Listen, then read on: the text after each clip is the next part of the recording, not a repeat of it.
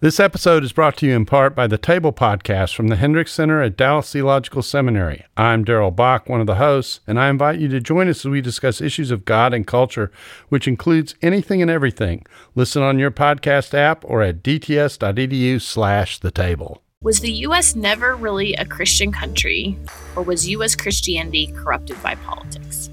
That's the question that Kylie Beach, a writer for the Australian-based Eternity News site, asked several days after the Capitol insurrection and several days before last week's presidential inauguration. I'll read a bit from her piece and we'll put a link to it in the show notes. The U.S. really did seem to be a particularly Christian country.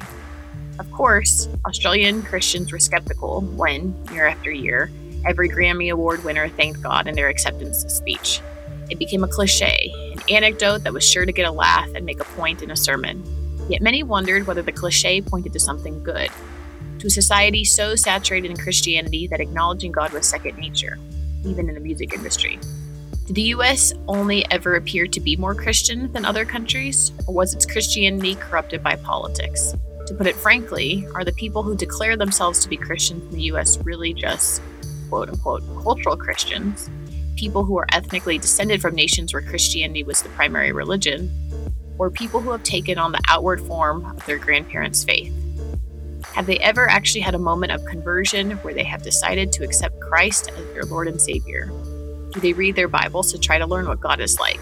Do they pray and listen for His direction? Beach isn't the only Christian from around the world asking what to make of U.S. evangelicals after Trump. At the UK's Evangelical Alliance, their executive director, Gavin Cavler, wrote a column for The Times with this headline: "Let us redefine evangelism after the Trump presidency." The Times likely meant to put here, "Let us redefine evangelicalism after the Trump presidency." Just a note there. We will also include a link to this in our show notes. He wrote that the word evangelical has become politicized and toxic, even in the UK, because of Trump politics.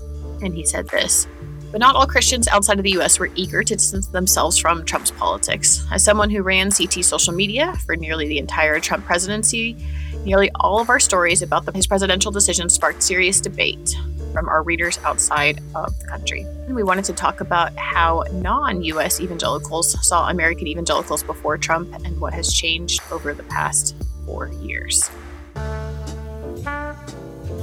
You are listening to Quick to Listen, where we go beyond hashtags and hot takes to discuss a major cultural event. I'm Morgan Lee, Global Media Manager at Christianity Today. And I'm Ted Olson. I'm Editorial Director at Christianity Today.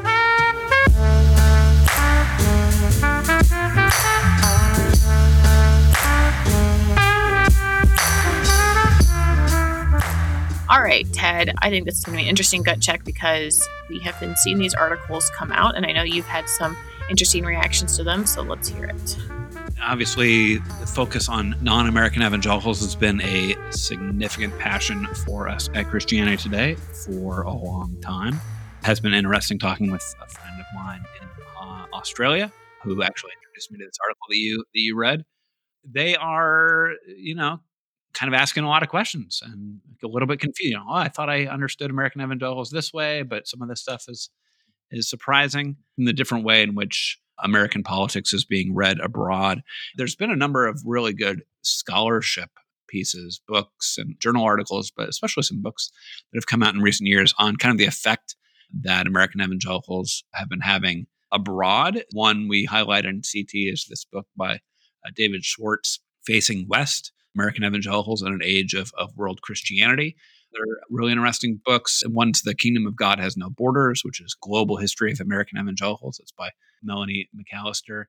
There's been a number of pieces that have looked at global evangelicals on their own to say, let's not frame everything globally, the global evangelical movement. The majority of evangelicals in the world are not Americans.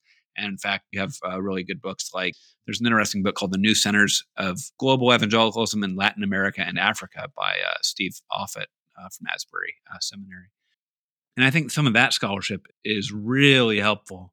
And what now I'm starting to see emerge and people starting to ask a little bit questions about is how should we see more and what are the opportunities for global evangelicals kind of to be speaking a little bit more back into American evangelicals. And we certainly have seen that historically. The Lausanne movement has had a huge effect in shaping American and to some degree British thought by having global evangelicals speak more prominently. That's what that's one of the things that CT is passionate about.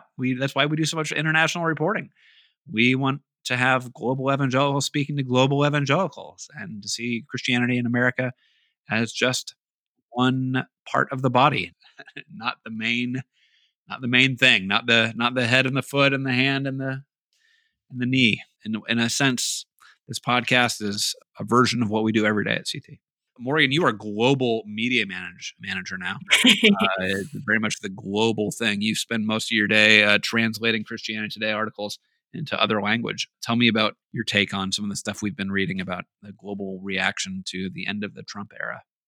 All right, just one small disclaimer. Coordinating the translations. Coordinating translations. That would be cool if my second and third language skills were at the level to translate, but not yet.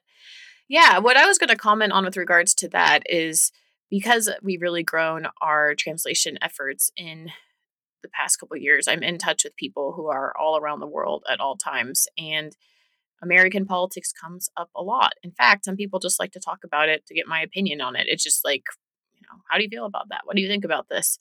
And a number of the folks on our translation team, not surprisingly, are American politics junkies. And in my experience, that is actually relatively common amongst a certain group of people where they just obsessively follow what's happening in there.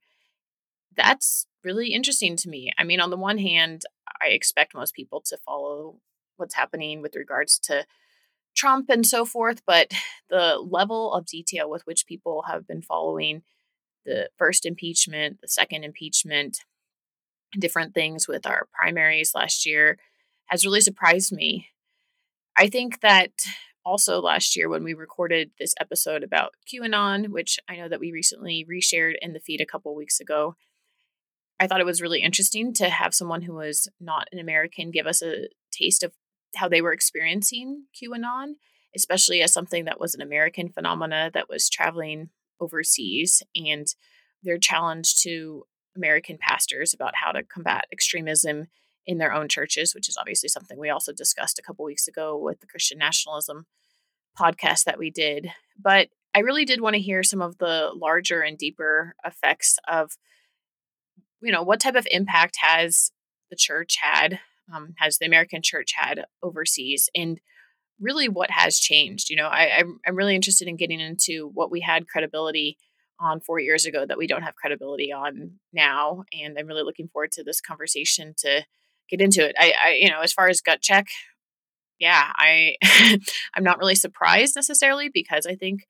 American evangelicals are pretty unique, but then again, this podcast is always a good place for me to be wrong, and I'm curious about how unique we are with how closely tied to politics we are. So, anyway, who is our guest today, Ted?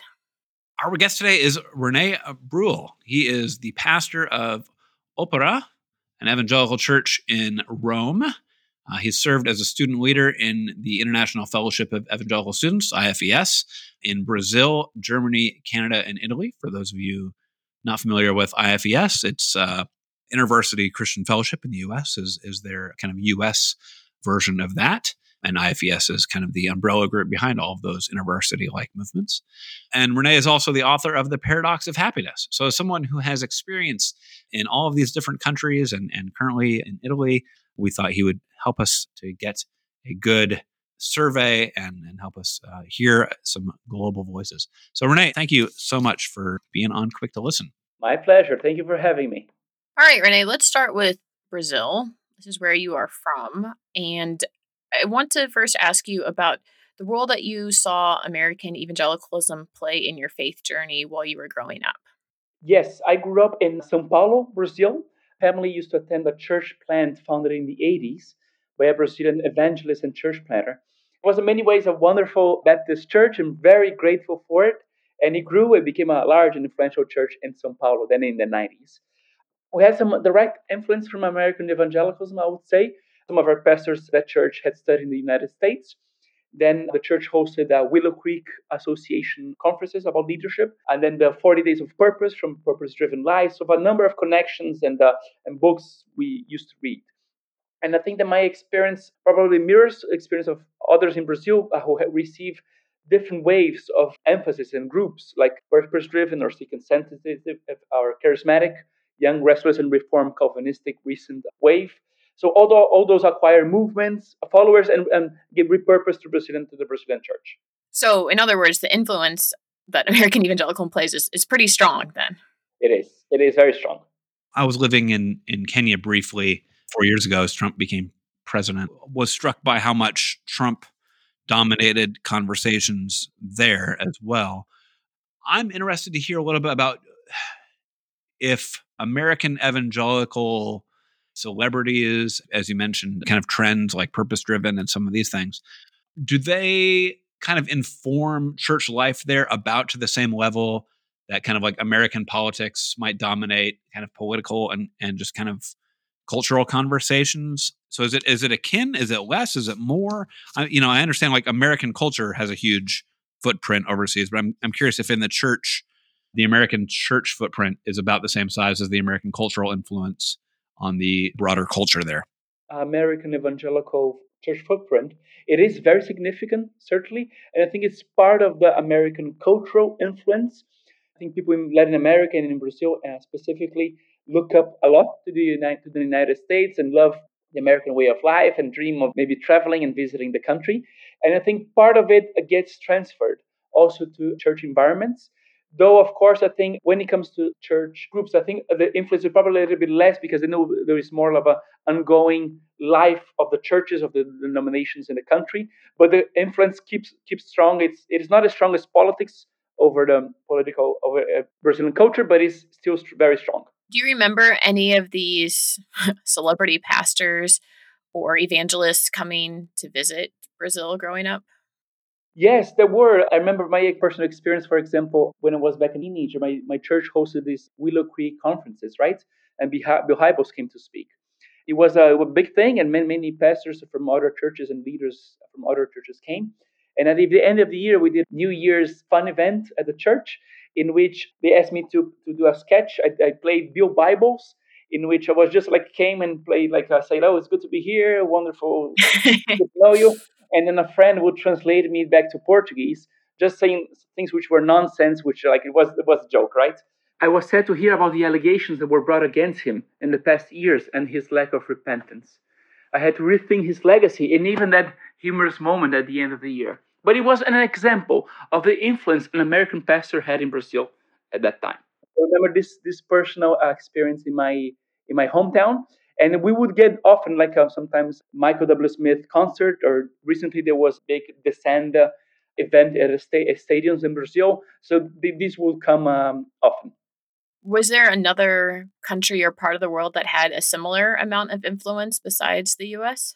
No, not at all. Not at all. Of course, people looked up to evangelical heritage, for example, in the UK and Europe, and were very encouraged by listening about the growth of the church in Africa and in parts of Asia. But I think the US was the main influence. All right. So as you're growing up and you're seeing the U.S. influence, obviously deeply affect how you did church and ministry, what were some of the blind spots that you started to realize or things that didn't necessarily translate well from an American context to a Brazilian one? I was very thankful for everything I've received and for the gospel and the church, of course. I think some of the blind spots were similar in terms of a focus on the individual and personal salvation, and not much of a vision for society, for the public square, for having a vision for the kingdom. I think our gospel was very good at saving souls, but did not challenge some of the problems in society. For example, the notion of social classes, which can be quite prominent in Brazil. And in a way, churches adapted it a little bit. There were a lot of Baptist, Presbyterian, and Methodist churches for the middle class, and more charismatic churches for the working class. In my local church, it was located in an affluent neighborhood in São Paulo, but it was right next to a favela, a poor community. And over the years, the leaders tried to bridge that gap, like running a social project, planting a church there, but it was a hard gap to bridge. And I remember a mission trip which came from the United States. I joined them one afternoon. We would go knock on doors, at the favela, at the slum, and an American visitor would share the testimony, the plan of salvation, and invite people to receive Christ. And I was translating them. And I was surprised by the immense success rate we had. Apparently, like about 90% of the people we visited said yes to receiving Christ. But then we left, and I started asking questions over time, like how much of those decisions were genuine, not a result of someone not wanting to say no to a visitor, an American visitor who came to their home, and would those decisions last, and was this the right approach? I think we received some very good things, but there were some blind spots which took some reflection over time to think about. Remember, this was a study that happened of evangelical leaders. I don't remember if it was of the group that met in Cape Town under the Lausanne movement, but it was connected to that, and it was done by the Pew Research Group. They surveyed all these evangelical leaders, and they found a pretty big distinction on evangelism between the global South evangelical leaders and the global North. I don't have a U.S. breakdown, but I did see that in the global South, more than a third of evangelical leaders say that they share their faith weekly with someone of another religion. In the global North, it was pretty significantly low. It was 16%. I know that one of the big passions for U.S. evangelicals as they have gone overseas was emphasizing personal evangelism. But it's happening more in the places. I think it may be happening more in the places where American evangelicals have sent people than it may be happening in the U.S. itself. I'm curious about how might evangelism attitudes be different in the U.S. and in either Brazil or in Italy. Evangelism was taken as a big priority in Brazil, and churches have grown a lot because of it.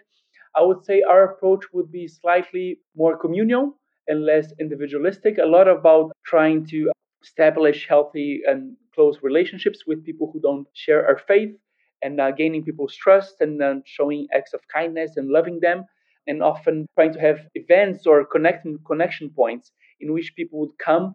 I think people eventually came to question approaches like distributing tracts or visiting homes, like I shared, or doing events at the square, someplace at the street, and over time favor more relational approaches. So I want to talk about politics.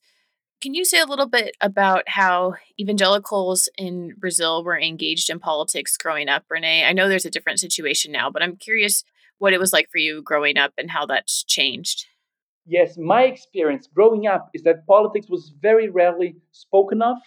We held to a notion of separation of church and state, a concern for personal morality and changing people's hearts, and not much of awareness of society and what was going on and the poverty and the challenges of Brazilian society. So, in a sense, it was a political approach, which is, of course, ends up being a political approach in a certain way, even if you don't talk about it. How did you kind of experience American evangelical political priorities showing up? Was that ever something that you heard being preached about, or did that start to change at all as you grew up? Yes, we did. Here it was a glimpse. It was a bigger deal among U.S. evangelicals, especially the issue of abortion as I grew up. And it was something that people, of course, didn't support abortion, but it wasn't something which was really discussed or there were protests about or much debates about. I think growing up, evangelicals were more willing to try to grow as a community, grow local churches, than try to have much of a vision or reflection about society and try to do things differently, at least in my experience. You have not stayed in Brazil. We mentioned at the top of the show, you've lived in a number of different countries. When you moved to Europe, how did you start to see how European, specifically Western European countries, how those evangelical communities related to American evangelicals? My experience was doing some studies in Germany and then UK, and then living for the past 11 years in Italy. My experience is that European evangelicals saw American evangelicals with a lot of gratitude for the witness, for the vitality, for the faith, for the devotion, the generosity. They didn't look up as much, I would say, like compared to Latin America, more like brothers or fellow believers that didn't have as much influence. When something came from the US, it was often appreciated, but they were often trying to be more critical of it. Like, would this work in our context? Would this fit? And often the answer was no. So I think there was that posture I encountered. This is going back to that same survey on political priorities. That was one of the biggest gaps that this Pew study found.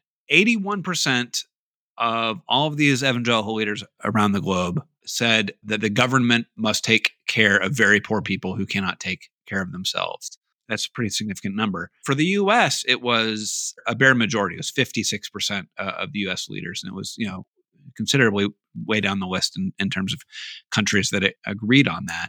As you've been in Brazil and you've been in affluent areas of Brazil, you've seen poor areas of Brazil, been in Italy, in Rome, among a evangelical strong minority, but also still in a fairly affluent Western nation. I'm curious about how you see evangelical views of what the government should be doing about poverty shifting, and whether American kind of conservative politics and its view of that has affected evangelical views abroad, or are evangelicals abroad being informed by something else? This was the thing that, going back in the day, that like people like Rene Padilla were, helped to kind of challenge American evangelicals on, Rene Padilla being a Latin American evangelical voice, and, and to another degree, John Stott, saying like, hey man, we gotta not just acts of mercy, but also acts of political justice on behalf of the poor that we need to be speaking into. So yeah, I'm curious about how that outlier America view of government is affecting the global conversation among evangelicals. I think in that sense, the U.S. perspective among evangelicals, it is a little bit more outlier. I didn't see like caring for the poor as being a very controversial debate among Christians in Brazil or elsewhere where I've lived. And people like it was kind of a all hands on deck approach. Like let's try to do as much as we can, and the government tries to do as much as the government can. And though we did feel some of this perspective that it was maybe a little bit troublesome seen by some U.S. Christians, trying to have the government not become too large and not giving too many handouts to people, and being a little bit concerned about that. The story I often heard in Brazil, as you mentioned, like Latin American theologians playing a big role in the Lausanne conference in '74, in terms of arguing for viewing the gospel, not just in terms of personal salvation, but also social implications. I heard this story retold often, how people appreciated the witness of Latin American theologians, and trying to help the global church and the evangelical church embrace its social commandment, like to love our neighbors as much as we embrace also like the cross and grace and personal redemption. Renee, you were in all of these circles, and obviously you could feel the presence of American evangelicals in many of them. We've talked a little bit about some of the critiques just now, but what other critiques did you hear? I mean, I'm thinking about stuff that may have had to do with the war in Iraq, for instance, or other really close political relationships, or just potentially American, capitalism or materialism, or some of these other ways that seem pretty integral parts of American culture. Do you remember any of these other critiques? And do you remember, when those critiques were made, just how responsive you saw American evangelicals being to listening, or being open to listen to those from outside of the U.S. context? Yes, I did. I saw that, of course, the Iraq War was controversial outside of the United States, and some other issues about it was both like a love and admiration relationship in terms of the American economy and the prosperity and Walmarts and all those things, but at the same time, a feeling that the maybe it is a little bit too much, and the materialism and the values that come along with it. What I noticed within church circles were some people pointing out to certain emphasis, like the emphasis on technology, technique, numbers, and best practices. Like in a commendable pursuit of church growth, sometimes churches adopt a little bit of a business mindset. And another principle, another issue I thought I heard people talking about was the homogeneous principle that arose out of the church growth movement. That led to churches which were very homogeneous in terms of race and social class. At least that was my experience in Brazil.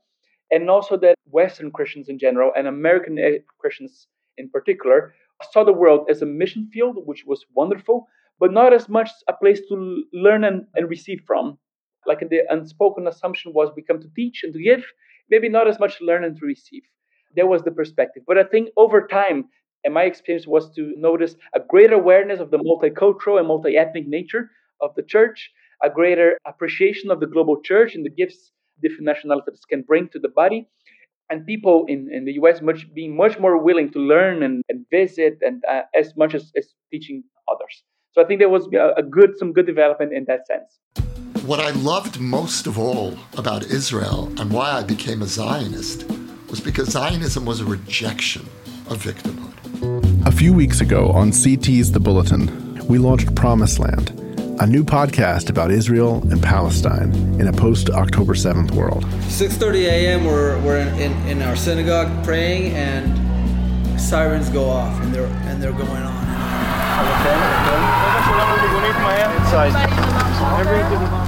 Based on interviews and conversations captured on the ground in Israel last November, it's an exploration of the spiritual, political, and historical roots of the conflict. When there's a weak Israel, every Jew in the world is weak. And why should a Russian Jew who has nothing to do with this land come here? Why? I mean, if you want, you can give them Texas. You love them so much. I am alive because I didn't come home. But all my friends that were here were murdered. Here, over there. This week, Promised Land moves to its own feed. You'll find links in the show notes, so if you haven't heard it yet, you can go catch up and catch the new episodes as they come all in one place. So then 2016 happens. What do you remember was the conversation immediately after the American election with all your non-American church friends? When Trump was elected, people tried to understand, tried to put themselves in the shoes, and understood that, for example, there were issues like the pro-life position, the desire for conservative justices, also two-party system that gave you eventually like two options and you choose one or the other. People, I think, tried to understand, but in a way, my friends and I were shocked, trying to imagine like why and how could fellow believers we love and respect otherwise support a candidate which had such a bombastic and ungodly conduct. And I think for us, the calculus outside the United States wasn't worth it. Don't vote for someone like that, and let's not align with that. And people were trying to understand, but being a little bit shocked by that as well. Did anyone kind of feel like, from a foreign policy standpoint, like, oh, I wonder if these American Christians are aware of what type of effect this might have for the lives and well-being of other believers in other countries? And this could be something that could be true for other presidents than just Trump as well. I think there is one issue in terms which is, of course, dear to people around the world because they feel the influence and of how the direction the United States takes. But often it becomes a small concern for voters when it comes to the economy or social concerns. Rarely it is a major point of contrast. Maybe one example would be the Iraq war, which was a big issue at the time in U.S. politics. But I think people around the world would wish people would be a little bit more concerned and aware of how much foreign policy views voters vote for, then become implemented, and then get a big impact in the development of nations, how much aid there is, and how business is conducted, and if wars are started or not. It has a big impact. One of the things that we've been talking about at Christianity Today, and we had this recent podcast on Christian nationalism. One of the big conversations that we're having among American evangelicals is this question of how much should the Bible be the official law of the land, and how much should Christianity be identified as an explicitly Christian nation. Other kind of markers of kind of Christian nationalism. It is interesting to me as we've talked about kind of the dangers of Christian nationalism or of nationalism at large. When you look globally, what I'm trying to understand a little bit more is America actually has fewer Christians, or at least Christian leaders, who would say yes to the Bible should be the official law of the land. But in this report, it found that 58% of global South leaders said the Bible should be the official law of the land.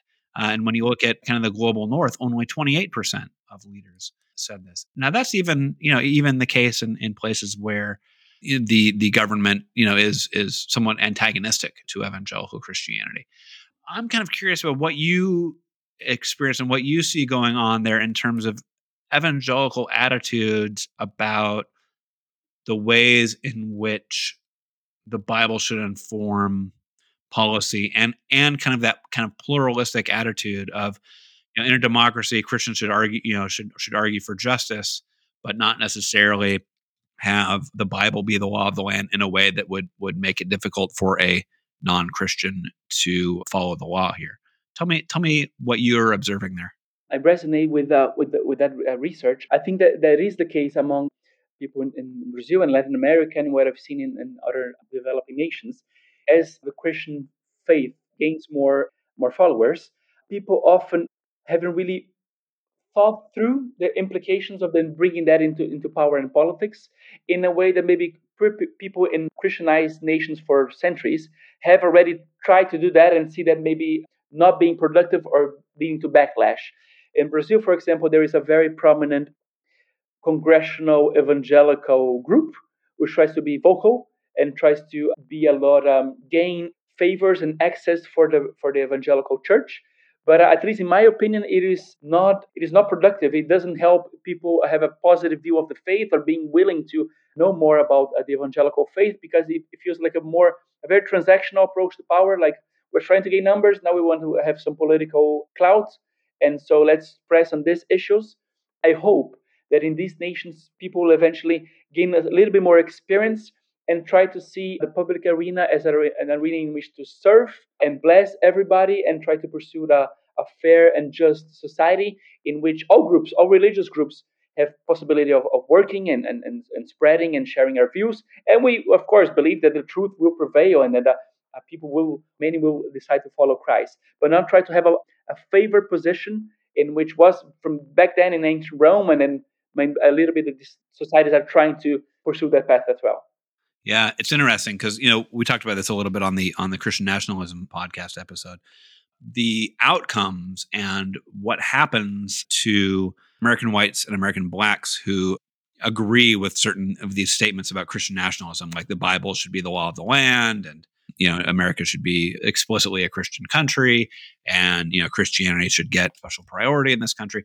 That white Christians and black Christians may both agree with that, but the implications and kind of what they see as the policy outcomes for that can be really, really different.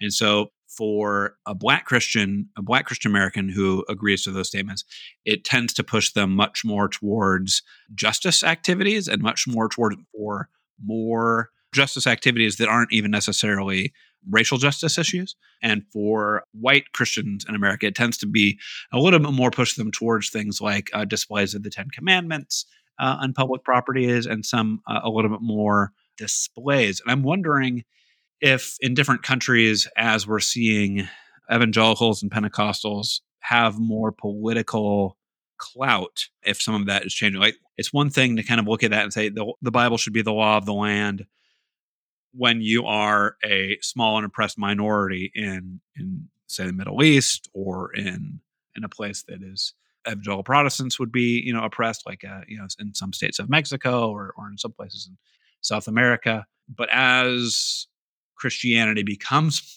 more, especially evangelical forms of Christianity, become more politically powerful and culturally powerful, we're seeing in East Africa and Southern Africa and Brazil and some of these other places. If the way in which evangelicals are talking about the Bible should be the law of the land, or how the Bible should inform politics, if that changes, if it's still manifesting itself on social justice areas, or if it starts to, like we might be seeing in America, it starts to inform how can Christians amass more and more cultural and political power. Fortunately, the latter. I think it often it becomes displays of clout and of power. The example which came to mind as you were talking was Prosperity Gospel Church in Brazil, which acquired TV station, and which is very prominent, has reached a lot of people, and have their congressmen, and they're trying to make their influence felt. And they built a very large temple in Brazil, which mimics the Solomon's temple, the first Jerusalem temple. So they did a replica in Brazil. And in a sense, these are very stakes on the ground and affirmance of our declarations of our own power and positions.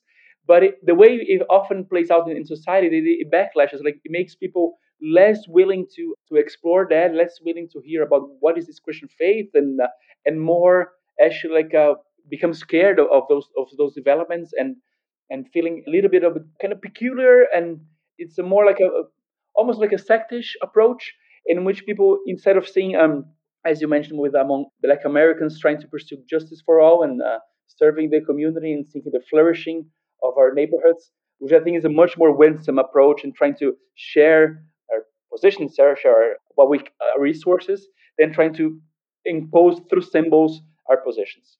I want to take us back to just the Trump presidency, because as you probably had observed, Renee, there were a lot of white evangelical leaders who really stuck with Trump throughout the 4 years and were very reticent to criticize some of the actions that I think a lot of other people found very, very controversial or wrong. Do you remember a particular moment or two from his presidency when, yeah, leaders outside the U.S. kind of expected, especially white evangelical leaders, to say something to rebuke him, and they did not? In honesty, the moments were so many, right? And you would wish, oh, maybe this time, maybe this crisis, maybe this tweet. Often it did not come.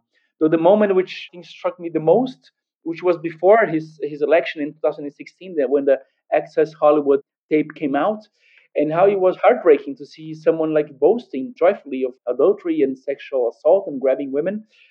That was the moment I felt like, oh, like how can someone justify that? But people found a way of not saying anything, or saying it's locker room talk. And it was, I think, very appreciative of people who spoke out, like Beth Moore, I think was a very strong example, and Russell Moore and others. I think John Piper writing, I think, an article about that, if I remember well. On the other hand, many who kept on saying maybe, oh, the other side is worse, we cannot but support this. I remember specifically I taught theological systematic theology at a seminary for a semester back then, and one of the books I had assigned for people from Grudem to read as a possible reading list, and then he came out very strongly even after the Essex Hollywood tape, suggesting Christians should vote for Trump. So there was a number of leaders. Some, of course, spoke out against, but my sense is that many either didn't, or those who did were lost in the chorus of those who supported that candidacy very, very strongly. Do you remember hearing any type of a different tone or a different way relating to things from American evangelical leaders who lived overseas or who were a bigger part of international communities, missionaries, for instances, or heads of international parachurch organizations? Yes, I have. Yes, I have, certainly. I think it helps a lot when lives outside the country, and especially outside the media ecosystem, being able to listen to a number of views and receive news in different languages. My experience that seeing people who retain their convictions and maybe aren't as vocal because it's a different society, but at the same time, many who come to get a greater sense of perspective and see things more critically. And often it becomes a matter of soul searching and pain, debate, and maybe division of within families. I think, for example, like a missionary couple of very good friends of mine here in Rome who do wonderful work, and were sharing with me how it was interacting with their parents who live in the Midwest and who have supported Trump throughout, and how it was some delicate conversations, right, between children and parents, how those who live outside the country and those who live within it. And I've had my own conversation with cousins of mine who have moved to the US and maybe are very strong supporters. And it was some very good conversations, very good respectful conversations. One gets a sense that it matters a lot where you live and the kinds of news you receive. I think it's important that we don't paint the entire church outside of the US as, not supporting Trump or not supporting, American evangelicals who did support Trump. So, where would you encounter those communities, Renee? And often, why were they very supportive of Trump and his policies? Was among people where the American influence were foremost in the way, for example, certain ministries are run, or the leadership of those ministries is American led, or if it is, and at least the tacit assumption is that those are the assumptions, and those are often that does not get questioned. What I've seen outside from among other nations was not so much a direct support for Trump himself, but more like support for Trump-like politicians, like Jair Bolsonaro in Brazil, or here in Italy we have one called Matteo Salvini, then Viktor Orban in Hungary, like people who did politics in a certain way, like a strongman persona, nationalistic policies, and who used religious symbols and language, not because they were believers per se, but to attract support from people of faith. So I think Trump emboldened these kind of politicians and an authoritarian kind of personality in other nations, and I saw people supporting those politicians in their nations. To what extent would you say that the Brazilian evangelical community has begun to kind of look similar to the U.S. evangelical community with regards to how they engage politics? Oh, it has become very similar. Like as I mentioned in the beginning, like this parallel, this mirrored effect, this big influence from American culture. In Brazil, I think it becomes almost the same debates. For like in maybe the past 10 years or so, the big debate was of course about prosperity theology. Like some churches who advocated that growing a lot, and then others who were very critical of it and thought it wasn't the gospel when you present the faith that in that way. Though the debate was almost like now the lines of division and debate now really follow like the current president, which is almost like a mirror of Trump in Brazil. His name is Jair Bolsonaro. Are you for him? Are you against him? And then people sharing WhatsApp messages, which so often becomes fake news, and then there leads some proxy debates. So the most recent one was about the virus, like how real is the virus? Is it dangerous? Should we use masks or not? Should churches press on to stay open, or should we be careful and meet online and try to advocate for masks? Almost the same debates and same things get transposed in a way which is not encouraging, I think. One of the things I'm wondering about is, evangelical. Christian and I were very anxious about the idea of the word evangelicalism being defined purely politically, right? That we don't want evangelical. We like we like the word evangelical. It means something very specific to us, kind of religiously and kind of spiritually. It is always frustrating when it just becomes used in a kind of politically or sociological sense. But there is an idea in which evangelicalism is not super defined as a deep set of religious beliefs. I mean, you're not going to, evangelicals are going to disagree on things like how should the church be structured? What kind of sacraments do you use? Or, even evangelicals have disagreements on some major theological disagreements on Methodists and Presbyterians can both be evangelicals. At its heart, evangelicalism has been a kind of network. It's been this kind of cross-denominational ecumenical movement in a lot of ways that has brought Christians together, across the churches around, a passion for evangelism and around a passion for the Bible and biblical authority, a passion for a specific personal relationship with Jesus. These are awesome things, but it has largely been rallying around those things through networks, right? So in one way, large leaders like Billy Graham, but also extremely through organizations like this IFES that you've been part of. You've spoken, you were one of the main speakers at Urbana 18. Urbana 18 has been the Urbana conferences have been a core and a key thing for bringing, up and coming evangelicals, especially students, together. The Lausanne movement has done some of this, but I'm interested to hear from you. To what degree are evangelical networks forming and growing without the U.S. needing to be a key part of that? And to what degree are American evangelicals still an important or the main kind of glue pulling together evangelicals across countries? Like, you are a connector now between Italian evangelicals and Brazilian evangelicals. Are you seeing more of these relationships happening without connections to the U.S., or still are U.S. bodies and organizations still largely the groups convening and helping those friendships to flourish? There was a wonderful input from American and Western evangelicals in the 20th century in launching movements like Lausanne, the IFES, International Fellowship of Evangelical Students, then the Evangelical Alliances, which flourished. So I think those movements were started, but I think nowadays they go ahead very much with participation from people in many nations, often without the convening necessity of maybe the American church leading or proposing things. It's still, of course, the main and most influential country within global evangelicalism. But I think it's a very positive thing to see people relating across countries, across continents, to help look for Christians for spiritual leadership around the world. I think it's a very healthy development. Often we have a closer reality than, for example, another nation. You can feel some similarities, also see some of each other's blind spots and call out the best of the other. So I think I was certainly helped as people from outside Brazil helped me see some of my own blind spots in Brazil. So I think it's a very positive development when we can have global Christians interacting with each other in an equal manner. I think that's a very positive thing. Renee, do you think that the last 4 years has hurt the credibility of the American evangelical church? And if so, in which ways? Yes, I'm sorry to say, but I think in part it has. Of course, it's not a blanket statement. We can see nuances, and many people did not support Trump or voted for him reluctantly. The tough spot people found themselves in a two-party system. Some people being vocal, and of course, African American Christians being very vocal. So there was, I think, very helpful.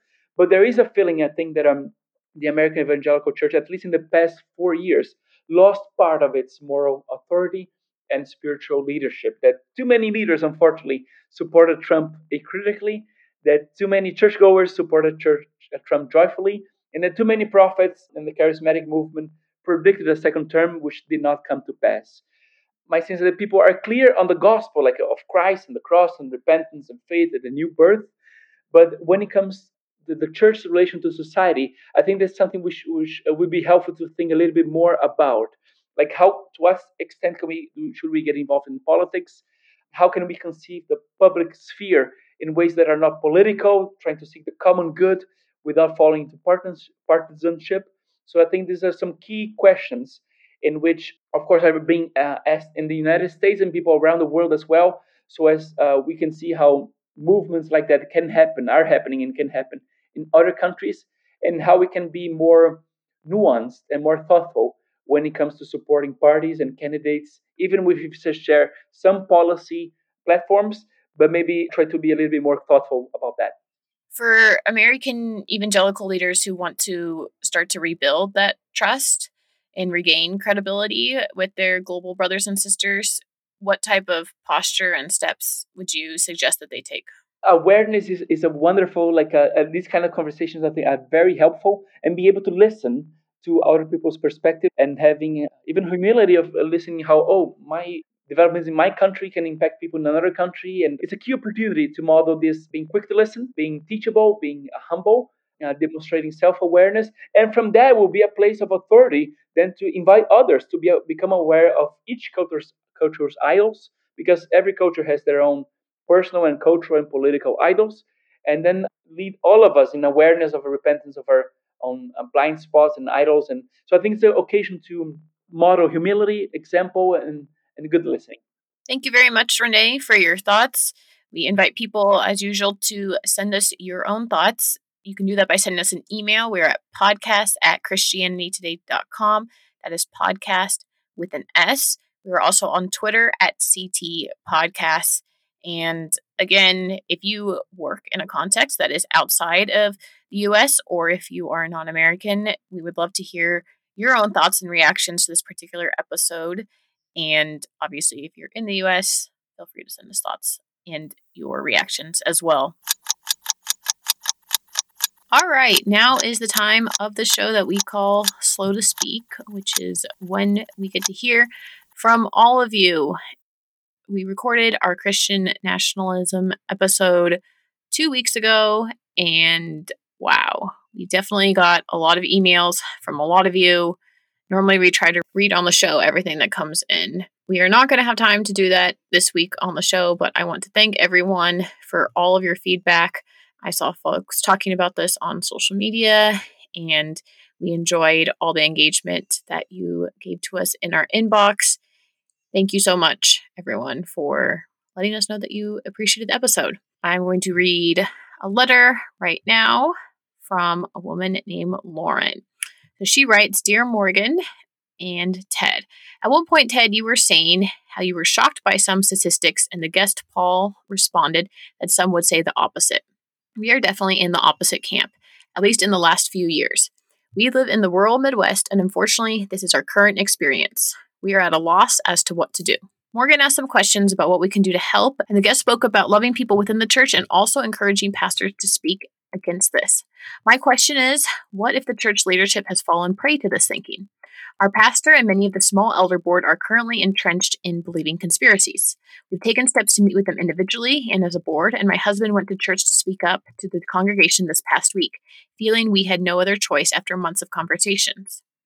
Before 2020, these things were not apparent to us in our church, but now we have separated ourselves from the church, except efforts to talk to leaders in the congregation because of both needing to protect our daughter with disabilities from getting sick with COVID, as well as being extremely concerned about the nature of these radical views being pushed more and more openly by leadership and not wanting our children to have any part in that.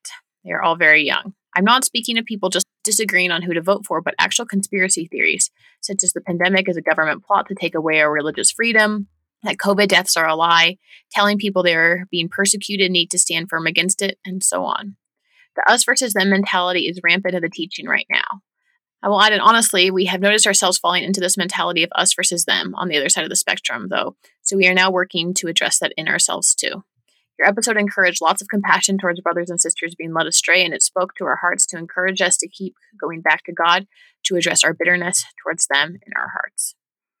I'm glad that you tackled this hard conversation with your episode and gave some resources to learn more. We feel isolated in the way we view how we should present Christ to the world and have been virtually attending a church and online small group an hour away because we don't know anyone anywhere else to go in our small community. We don't have many solutions, but this episode did bring light for the listeners exactly what we have been struggling with this year, and it helped us feel less alone. Now, to handle whatever happens with grace and wisdom and peace, I think we all need to pray for the church in the U.S. for true compassion for us all. Lauren, I really appreciate you writing us and sharing your experience. I'm really glad that this episode gave you some resources and hopefully gave you a sense of feeling less alone in what seems like has been a very lonely time. Obviously, the pandemic has been an extremely lonely time in many obvious ways, such as not seeing people, but feeling isolated from a community that you were close to sounds even harder. I think some of the issues that you're talking about here are probably things that we will explore over the course of this year, as I'm sure, even though you feel alone, you are not alone in this sense of alienation you feel from those that you would like to trust. Appreciate you sharing all of this with us. Part of CT's key goals is to make people feel less alone as they follow Christ, and also to feel more connected to people who are following Christ, who are different than them in important ways. So that's one of the reasons we did today's episode, looking at the global Christian responses to what's happening in America. Also one reason why we look at what's going on Republican sides, Democratic sides, people who don't feel home in any place. But we are a body that sometimes has hurting and members that don't want to talk to each other. CT is part of that. We sometimes talk about the Christianity today as being the nervous system for the body of Christ, helping different parts of the body speak to each other. Speaking of that, here's our next letter. Hello, I listened to your podcast this morning. I would not characterize myself as a Christian nationalist by your definition. I am a believer/Christ follower. I'm also a Trump supporter as far as my political views are concerned, completely separate from my Christian beliefs. I completely disagree and condemn the rioting that occurred at the Capitol recently and the display of Christian symbols. I'm sure that Biden/Democratic Party supporters can support candidates and parties without agreeing with everything that person or party does or says. I appreciate your discussion with Dr. Miller on Christian nationalism. I had not heard the definition before and agree that this is something the church should guard against and is unhealthy. But it's unfortunate that you seem to equate all Trump supporters or conservatives, things like Fox News listeners, with Christian nationalists. It was said that people need to be reprogrammed, which is a concerning choice of words. It would seem that churches should guard against watching CNN or any other news outlet equally to Fox News. I believe that your grouping of all conservatives, Republicans, and Trump supporters with Christian nationalists is dangerous and further divisive. If we are humble ourselves and seek truth, it seems that people on the Liberal and Democratic Party Biden side of issues should also seek that same truth and be open to hearing others' opinions. As a person with conservative views, it is frustrating to be grouped with racists or extremists all the time. Feels like I have to hide my opinions so that I'm not labeled as such. I fear that your own political biases and consumption of liberal-leaning media are blinding you from seeing how much you link them with, quote, truth. Thank you for your podcast and for requesting feedback, Carrie LaFay. Thanks, Carrie. Appreciate it. One of the reasons we did that podcast was to make some of those distinctions that you're making between conservatives, certainly I consider myself a conservative, and Republicans, Trump supporters with Christian nationalists. So, there are lots of different reasons why people voted for Trump. But certainly there's also within, as we said, when we saw the symbols and some of the rhetoric at the Capitol and at the insurrection, there was something going on there that we wanted to take a hard look at, and something that does connect to some of the ways in which God and country rhetoric has changed in evangelical and other Christian in the last few years. We'll get at that. We're going to keep getting into some of the nuances of it. And we are going to keep challenging people on different sides on various sides. There's not two sides, on many, many sides of political ideology and even different parts of the Christian church to reconsider what they may have created as idols. So thanks for writing, Carrie. Yeah, it was great to hear from you, Carrie. And I also just appreciate the straightforward tone of your letter, too. It's nice to have. Yeah, I like hearing from people from different sides interacting with this stuff, and I appreciate how you went through your thoughts. All right, I'm going to read an email now from Jessica Ferris. She says, "Hi, I listened to your podcast, and I think a big piece you may be missing, particularly when talking about where this is concentrated, is the white homeschool movement. The state Christian organizations, the local co-ops, and the Christian curriculum is built on the bedrock of Christian nationalism. It's not intertwined. It is it. If you try to speak against it, if you try to speak out about racism, if you try to speak out about social justice, you are branded as a dangerous heretic, attacked, and put out of the group. Voting Democrat is akin to losing your salvation. I wish I had the words to adequately explain the gravity of the problem. Thank you for what you do." This is from Jessica Ferris, who lives in Shakopee, Minnesota. Thank you, Jessica. That's really helpful. One thing that I have appreciated learning about at Christianity Today is the varieties of Christian homeschoolers. And I definitely have seen what you've seen with kind of Christian nationalist strain of Christian homeschooling. But I've also been really interested to see in some other Christian homeschooling circles a bit of a pushback. In fact, it's in some ways a growing pushback to some of the Christian nationalism. World Magazine is a place that has, is largely, kind of started as a magazine to help homeschool families.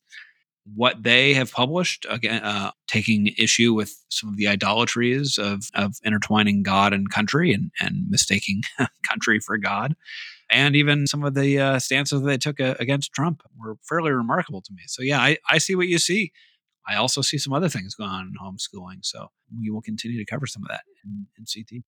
I'll just note that Jessica also noted that she was in her 14th year of homeschooling.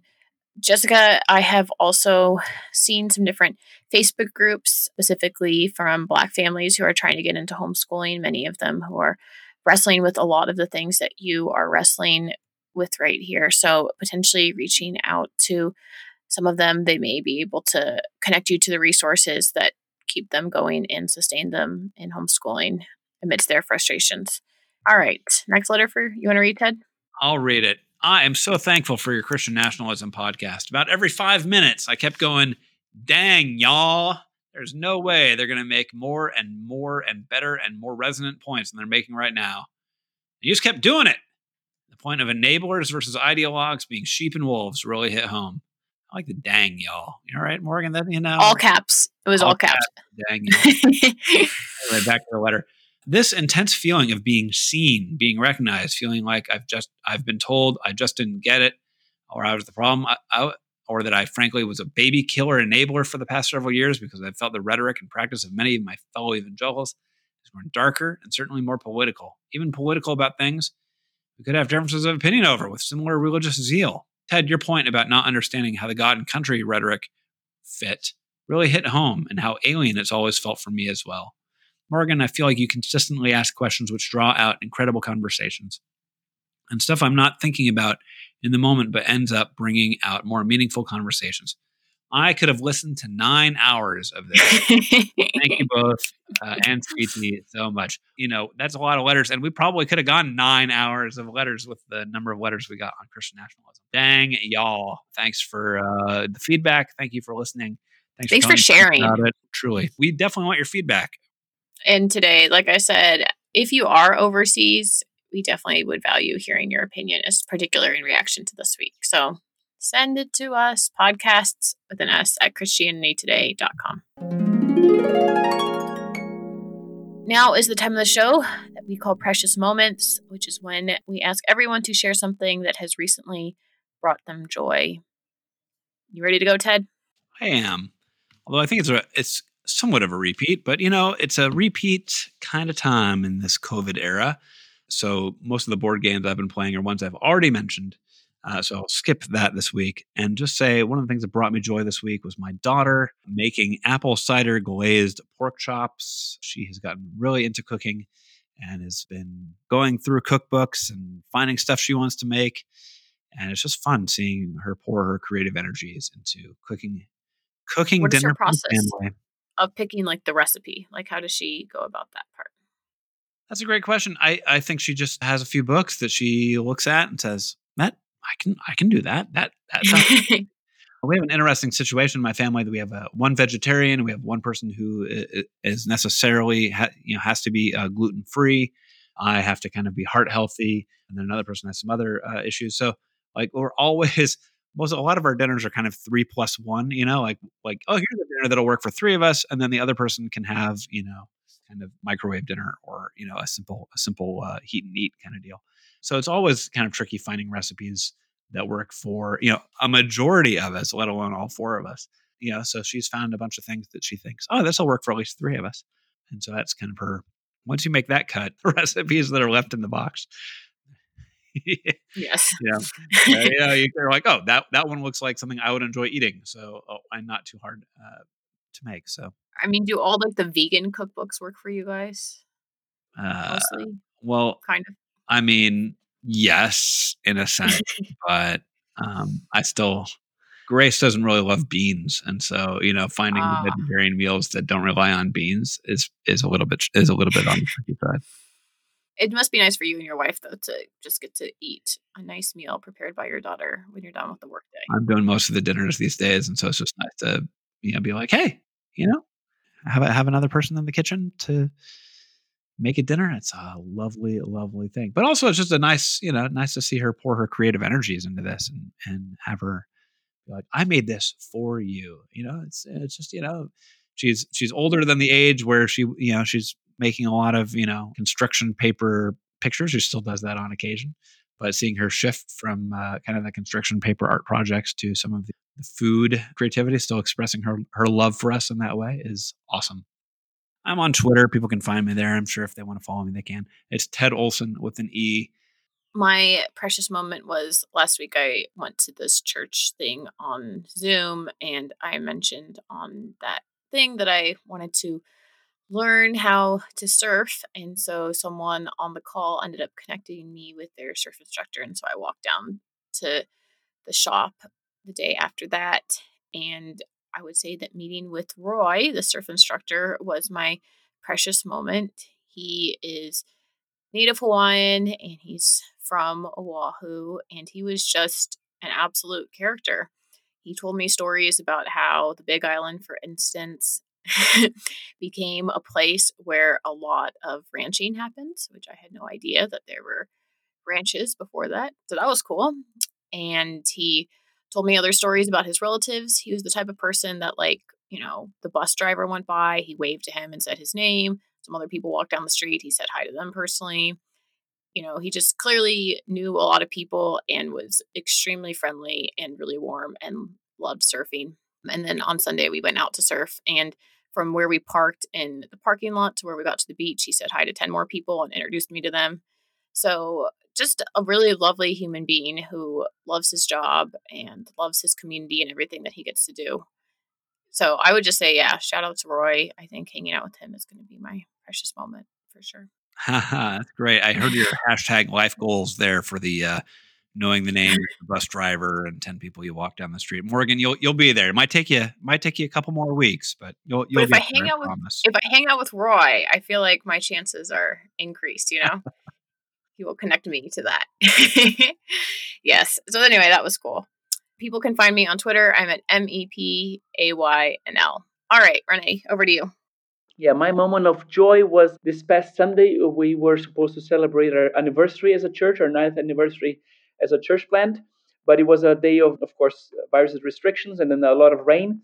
And then the electricity ran out and we didn't know what to do. And we ended up improvising an acoustic service. Like I didn't preach the sermon. It was just like a songs and then people praying out loud, extemporaneous prayers. And it was a wonderful service. It was really improvised. It was a good sense of coming together and overcoming the challenges. It was that moment. That's an awesome moment. How did you handle when the power actually went out? Did people start freaking out or everyone was okay? Yes, we got a little bit worried. We tried to do something that would help the lights come. And then when we had 20 minutes to go for the first service, then we just said, let's change our plans. And the band says, okay, we'll do some songs and you guys come in as you want. We have some new people coming in and didn't know how they were going to react because we didn't have slides for the songs and some of them weren't believers. But in the end, it was a lovely, very spontaneous, very community feel. And it worked out well. So, and people ended up saying we should do this more often. So maybe we should do this more often. I agree that there's something about when everything kind of goes wrong, but you're with everyone that feels really powerful. Yeah, it does. It does. All right, Renee, tell people where they can find you outside of this.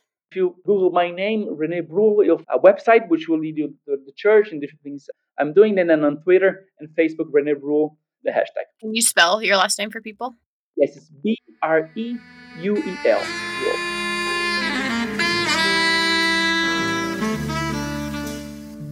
Well, that is it for us this week. Thank you, everyone, for listening to this episode of Quick to Listen. It is produced by myself and Matt Lindor. The music is by Sweeps, and the transcript is done by Yvonne Soon and Gurumi Ishola. People can find this podcast wherever you get your podcasts. You can also go to Apple Podcasts and leave us a review. You can send us an email at podcast@christianity.com if you want us to know your thoughts. And we will see you all next week. Bye.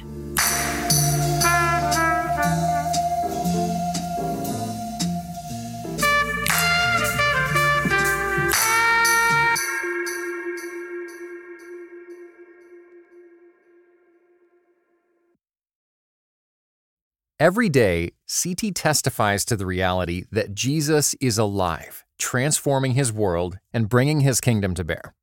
Jesus transforms, CT equips.